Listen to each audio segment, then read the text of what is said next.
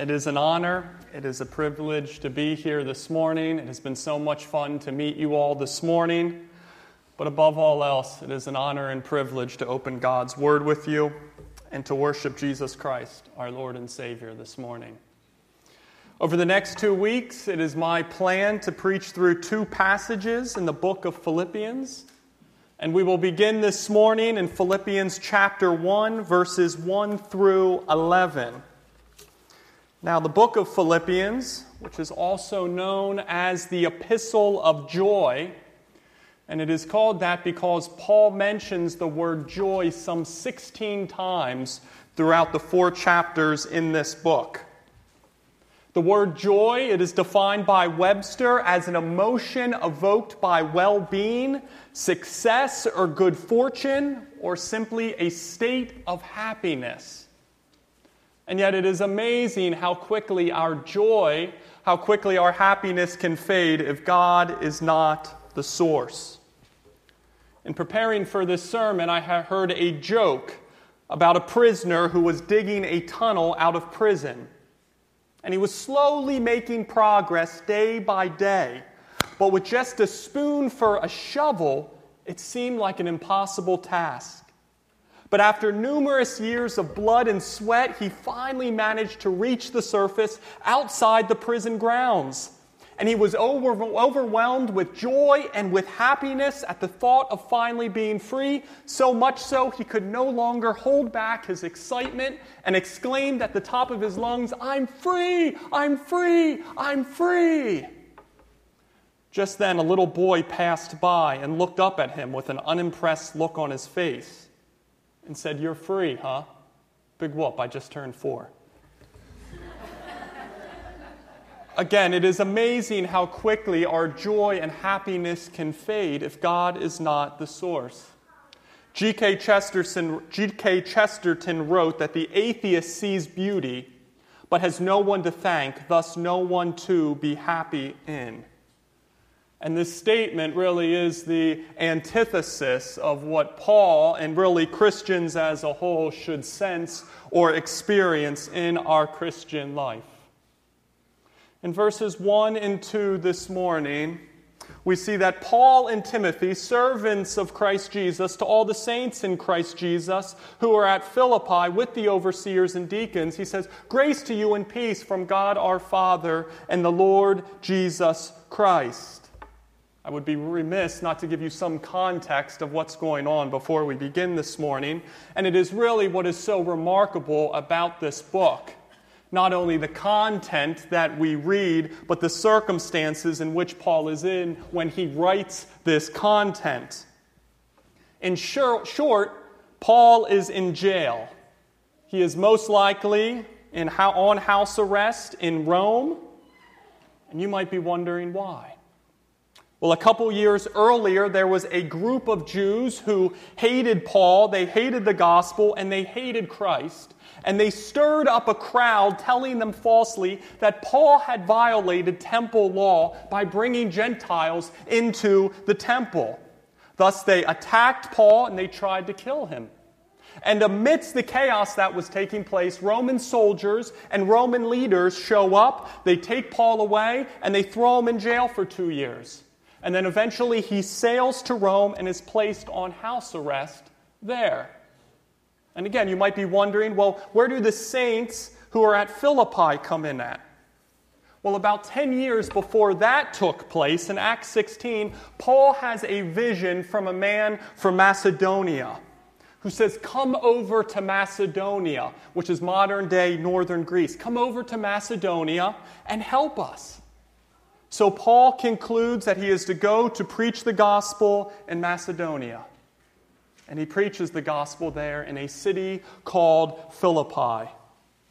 And the Lord opens ears to hear, people are saved and baptized, and a church begins. And this church, when they hear that the founder, the starter of their church, is now in prison, they send Paul a gift.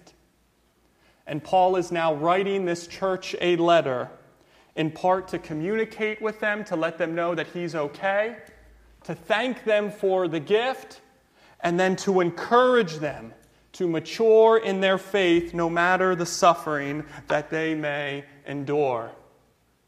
And our text this morning, what we will see from it, are 4 different causes, or 4 different elements, if you will, that bring about Christian joy, as Paul gives thanks and praise for this church in Philippi. But the thread that connects all 4 of these causes, the thread that connects all of these elements, is our thesis statement this morning. It is the theme of our message this morning, which that a Christian's joy, true joy, is rooted in their union with Christ and in their communion with His body, the church. That Christian joy, true joy, it is rooted in their union with Christ and in their communion with His body, the church. Again, our text this morning, which was read earlier, is Philippians chapter 1, verses 1 through 11. And if you are able, would you please mind stand reading again for the reading of God's Word. Again, Philippians chapter 1, verses 1 through 11. The Apostle Paul writes, "Paul and Timothy, servants of Christ Jesus, to all the saints in Christ Jesus who are at Philippi with the overseers and the deacons, grace to you and peace from God our Father and the Lord Jesus Christ.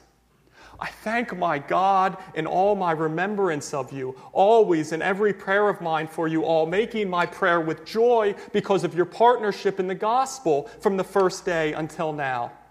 And I am sure of this, that he who began a good work in you will bring it to completion at the day of Jesus Christ. It is right for me to feel this way about you all because I hold you in my heart. For you are all partakers with me of grace, both in my imprisonment and in the defense and confirmation of the gospel. For God is my witness, how I yearn for you all with the affection of Christ Jesus. And it is my prayer that your love may abound more and more, with knowledge and all discernment, so that you may approve what is excellent and be so pure and blameless for the day of Christ, filled with the fruit of righteousness that comes through Jesus Christ, to the glory and praise of God." Please be seated. And let's briefly pray. Heavenly Father, Lord, I thank you for your grace this morning. We thank you for the redemptive work of Jesus Christ on the cross, and we thank you for the gift of this dear fellowship, this church. Father, I pray for strength and clarity this morning. Help my lisping, stammering tongue. I pray I be faithful to your word this morning. Let me honor and glorify you with my speech. Father, I pray for the dear ones here this morning as well. Give them eyes to see, ears to hear, and a heart that is receptive to your word. Father, I pray that they grow in their union and their maturity in you. And Father, that as a church body, we find endless joy in loving and serving each other as the body of Christ. Do your work, I pray. In Jesus' name. Amen. We will start this morning in verses 3 through 5, which is cause number 1 of Christian joy. It is our union in Christ. Verses 3 through 5, Paul writes, "I thank my God in all my remembrance of you, always in every prayer of mine for you all, making my prayer with joy, because of your partnership in the gospel from the first day until now." How perfectly does this text display, how perfectly does this text showcase the love, the care, and the pride a pastor should have for his flock. Paul's saying, "I thank my God in all my remembrance of you, in every prayer of mine, every time I pray for you, every time I remember this church, every time I think back about this church in Philippi, there is absolutely no sense of pain, no sense of anxiety or distrust. But when I pray and I remember this church in Philippi, it causes joy. It causes cheerfulness and delight in Paul's soul. Why? Verse 5, it says, because of your partnership in the gospel from the first day until now. Because of this church's, this congregation's genuine partnership in the gospel with Paul. There was union together in the gospel. There was fellowship. There was common interest together amongst the body in the gospel. They were able to love each other supernaturally because they were loved by God in the gospel. 1 John 4:19 says that we love because He, God, loved us first. As Christians saved by grace who are now one in Christ, we cannot help then but love each other and care for each other as members of the body of Christ. Consider for a second Lydia. Lydia was the first Christian convert in Philippi. And in Acts 16, it says that the Lord opened her heart to pay attention to what was said by Paul. And she was baptized, and her household as well. And she urged Paul, saying, if you have judged me to be faithful to the Lord, come to my house and stay. She has faith in Jesus Christ. She's baptized and instantly welcomes Paul into her house to stay and to be cared for. As Christians, our innate, our natural response as Christians is to care for one another. And this is not just an outlier with Lydia. This is the natural Christian response. Consider another convert in Philippi, the Philippian jailer. Paul and Silas, they are in jail. They share the gospel with him. And in Acts 16, it says that he took them that same hour of the night. He washed their wounds, and he was baptized at once, he and his family. Then he brought them into his house and set food before them. And he rejoiced along with his entire household that they had believed in God. Again, he had faith. He was saved, he was baptized, and then love and affection for his new brothers and sisters in Christ just come pouring out of him. If we want application from the text this morning, here it is in verses 3 through 5. How are we as a church at loving and caring for our brothers and sisters in Christ? Let me lovingly ask you some questions this morning. When was the last time you had a family from Faith Bible Fellowship over for lunch, for a time of fellowship? When was the last time you gave someone from this church a ride who was in need, who was unable to drive? When was the last time we brought a meal to someone that was in need? Galatians 5:13 says, you, my brothers and sisters, were called to be free, but do not use your freedom to indulge the flesh. Rather, serve one another humbly in love. Church, we are partners in the gospel. Thus, let us genuinely love the gospel and then profoundly love each other. And there is joy, I promise you, in loving each other as brothers and sisters in Christ. There is much joy in that. Takes us now to our second cause of Christian joy from the text this morning. In verse 6, that God always completes the work that He begins in His children.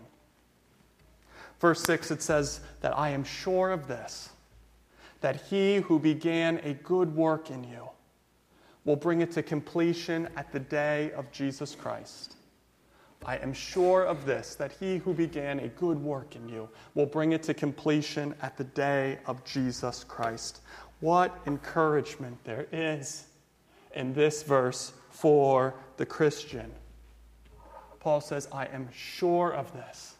I am convinced, I am confident beyond a shadow of a doubt, based on the character of God, the work of Jesus Christ, and the gospel message itself, that if God gives us the grace we need to see Him in eternal glory, then He will give us the grace we need to grow in Him day and day and day. if God plants the seed of saving grace into our heart, He does not then grow tired of tending to that work. If God plants the seed of saving grace into our heart, He does not grow frustrated taking care of that work. He does not walk away from that work. He does not stop that work. If God begins the work of saving grace in your heart, He guarantees that He will preserve that work in Christ until you reach salvation. God does not lose any of His children. There is a scene in John Bunyan's book, The Pilgrim's Progress, where the main character, who is named Christian, is introduced to a man named Interpreter. And it's Interpreter's job to teach Christian the things that he will need to know to be faithful in the Christian life. So two characters, Christian and Interpreter, and Interpreter's teaching Christian what he needs to know about the Christian life.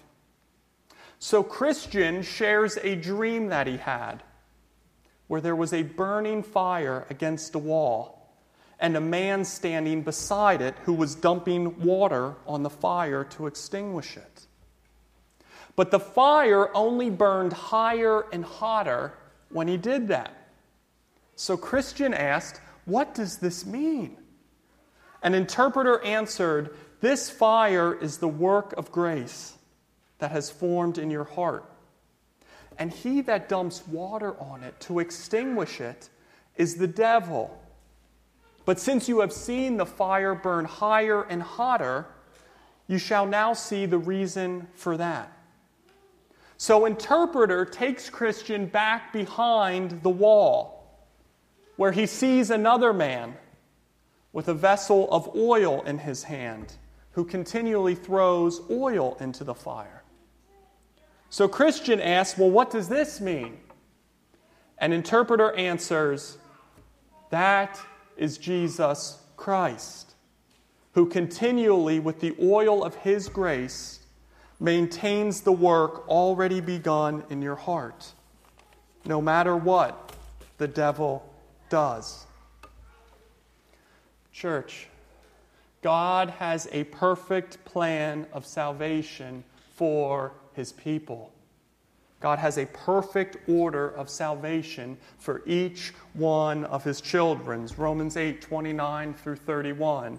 For those whom He foreknew, He also predestined to be conformed to the image of His Son, in order that He might be the firstborn among many brothers. And those whom He predestined, He also called. And those whom He called, He also justified. And those whom He justified, He also glorified. God will not lose any of His children. Jesus Christ said in John 6:37, "All that the Father gives me will come to me, and I will never cast any of them out."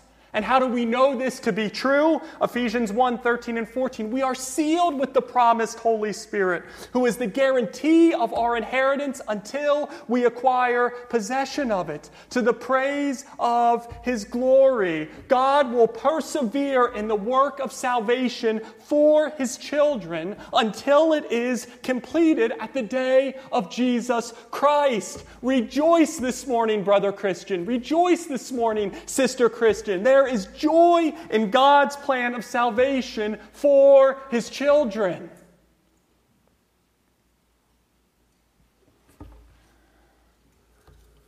Which leads us to our third point this morning.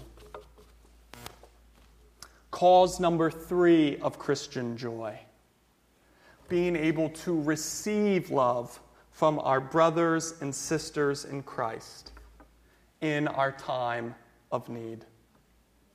Verses 7 and 8, Paul writes that it is right for me to feel this way about you all, because I hold you in my heart. For you are all partakers with me of grace, both in my imprisonment and in the defense and confirmation of the gospel. For God is my witness how I yearn for you all with the affection of Christ Jesus. Now, it is easy to support someone when times are good. It is easy to cheer for our favorite football team when they are winning. It is easy to support a coworker when they are excelling. But what happens when times get tough? When our teams start losing, when our coworkers stop excelling, or in Paul's case, when you get chucked into prison? What happens when our brothers and sisters in Christ start to become persecuted for the sake of the gospel? When our friends are picked on social media? When our children are bullied at school? When church members become ridiculed at work? Do we fall back? Oh, this isn't our battle. This could bring shame onto me. This could bring embarrassment onto me. Do we avoid those sticky situations? Is this what the church in Philippi did when Paul was thrown into prison? No. They kicked up their support for him tenfold.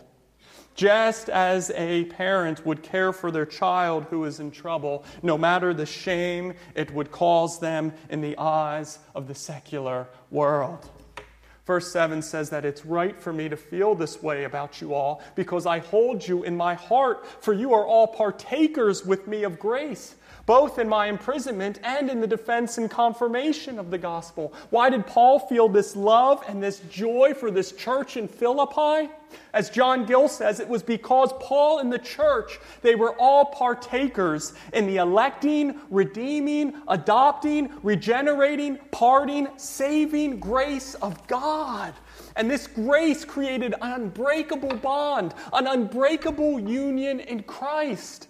Thus, because of their union, these people were one with Paul in prison. They were one with him in his defense and in his confirmation of the gospel. They were one with him even in his affliction. It is the mark of the true Christian. Romans 12, we not only rejoice with those who rejoice, but we also weep with those who weep. Dr. Thomas Constable said that they were not only with Paul in spirit in prison, but they were also willing to associate, to minister to visit, and to send gifts to him while he was in prison. This is the Christian community displayed in Acts 2, a group of believers devoted to the apostles' teaching and the fellowship, to the breaking of bread together and the prayers. Church, there's not only joy in loving each other, but there is much joy in being able to receive joy from our brothers and sisters in Christ in our time of need. 1 Thessalonians 5:14 says, "And we urge you, brothers, admonish the idle, encourage the faint-hearted, and help the weak. Be patient with them all." What joy there is when we are faint-hearted to receive encouragement from our brother or sister in Christ. When we are weak to receive help from our brother and sister in Christ. Church, there is much joy in that this morning. Which will lead us now into our fourth and final cause of Christian joy from the text. That it is pleasing our Master and Creator with the actions of our life. There is much joy in pleasing our Master and our Creator with our works, with our actions, and with the fruit of our life. Verses 9 through 11. It says, "And it is my prayer that your love may abound more and more with knowledge and all discernment, so that you may approve what is excellent and be so pure and blameless for the day of Christ, filled with the fruit of righteousness that comes through Jesus Christ, to the glory and praise of God." In short, it is Paul's desire. It is his prayer for these dear Christians in Philippi, for them to continue to grow and to mature in their love. And this is done by knowing God more and by discerning via his word what is excellent, so that they can run the Christian race well until Jesus Christ returns. The late M.R. Dahan noted in one of his sermons that a sheep and a pig, they react differently when they fall into a mud hole. When a sheep falls into a mud hole, they are not happy there. In fact, they struggle and cry out until they get out. But yet, on the other hand, a pig goes around looking for mud holes. And when he finds one, he will slide into the mud with a grunt of satisfaction, squealing only when an attempt is made to pull him out. By nature, without the convicting work of God's Spirit, a sinner is like a pig. He seeks evil and temptation and has no desire to be delivered from sin. But the follower of Christ, who is compared to the sheep throughout the Scriptures, although it is a sad fact that all of Christ's sheep do fall into sin, no born-again Christian will ever be comfortable in such a place. Paul's charge is for Christians to grow in your knowledge of God so you can better discern His will, so you can avoid the stumbles and the traps and the pitfalls of this world and run toward Christ deliberately, boldly, humbly, not squealing like pigs in the depths of our sin, but that we be filled with the fruit of righteousness that comes through Jesus Christ to the glory and praise of God, with our growth in love and knowledge and discernment, that we be like giant trees weighted down by the load of a large crop, the fruit of righteousness, service that is pleasing to God.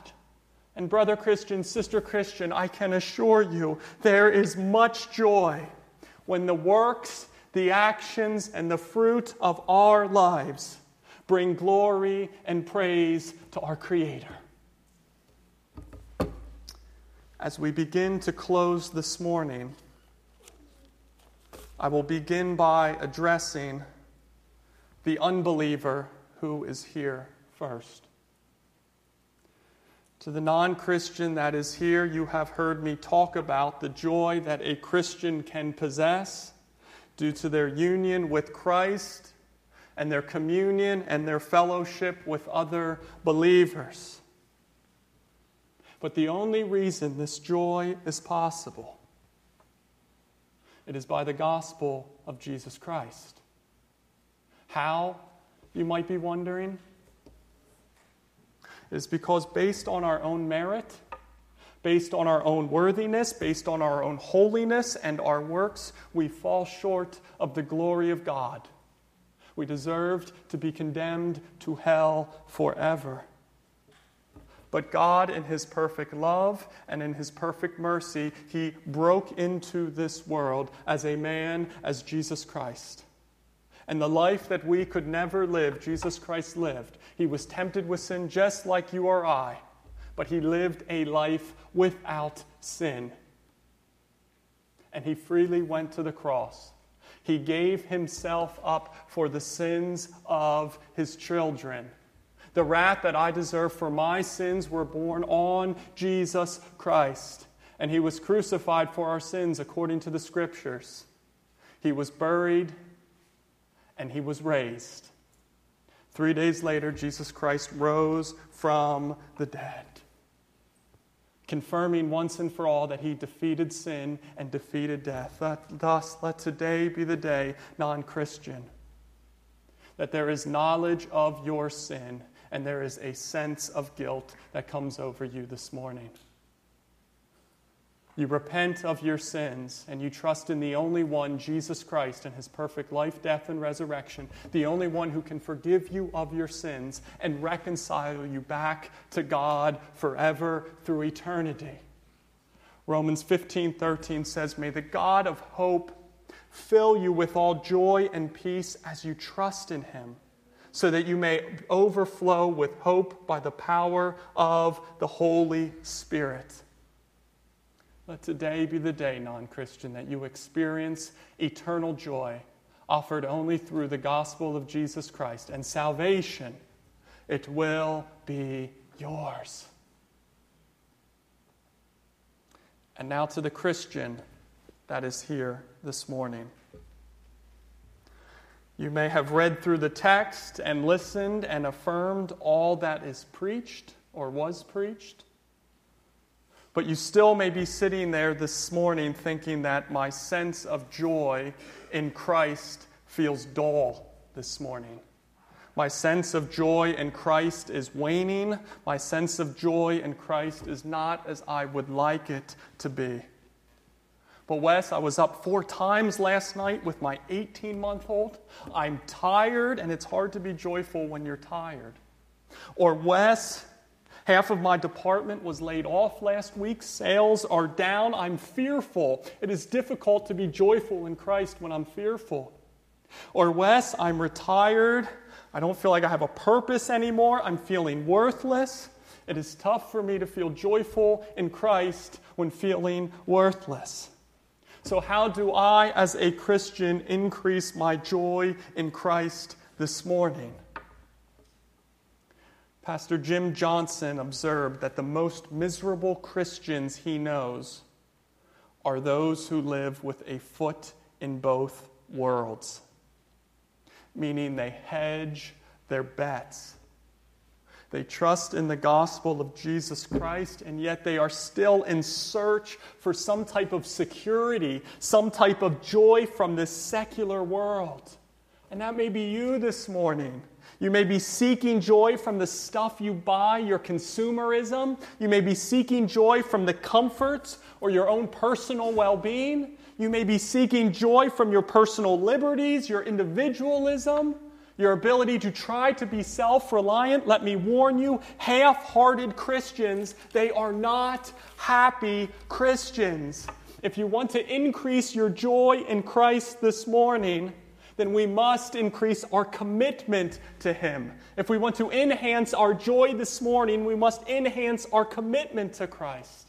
And it is my prayer for us this morning that any idol, any worldly game, any worldly vice, any impurity that is stealing our eternal joy, that we as a church body lay them down, and that we run with zeal, we run with vigor, we run with passion to God's Word, learning and discerning and applying His will for our life above all else.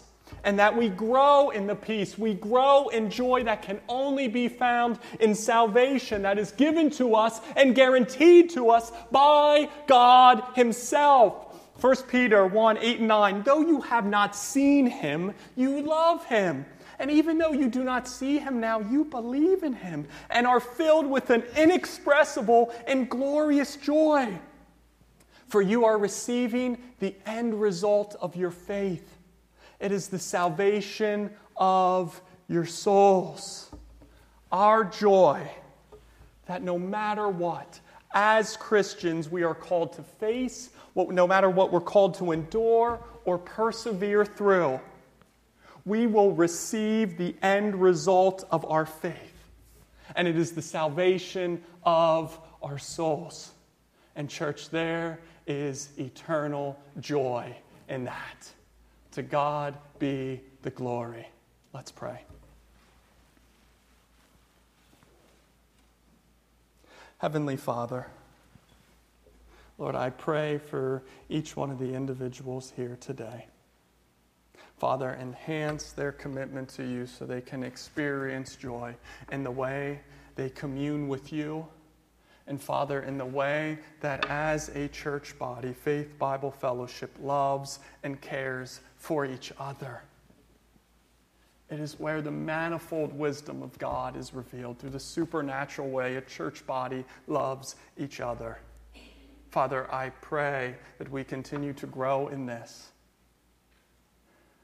Spirit, we pray for a strength that only you can give us. Help us, Lord, grow in our love for you and our love for your body, the church. Grow our joy, a joy that only is achievable in you. In Jesus' name, amen.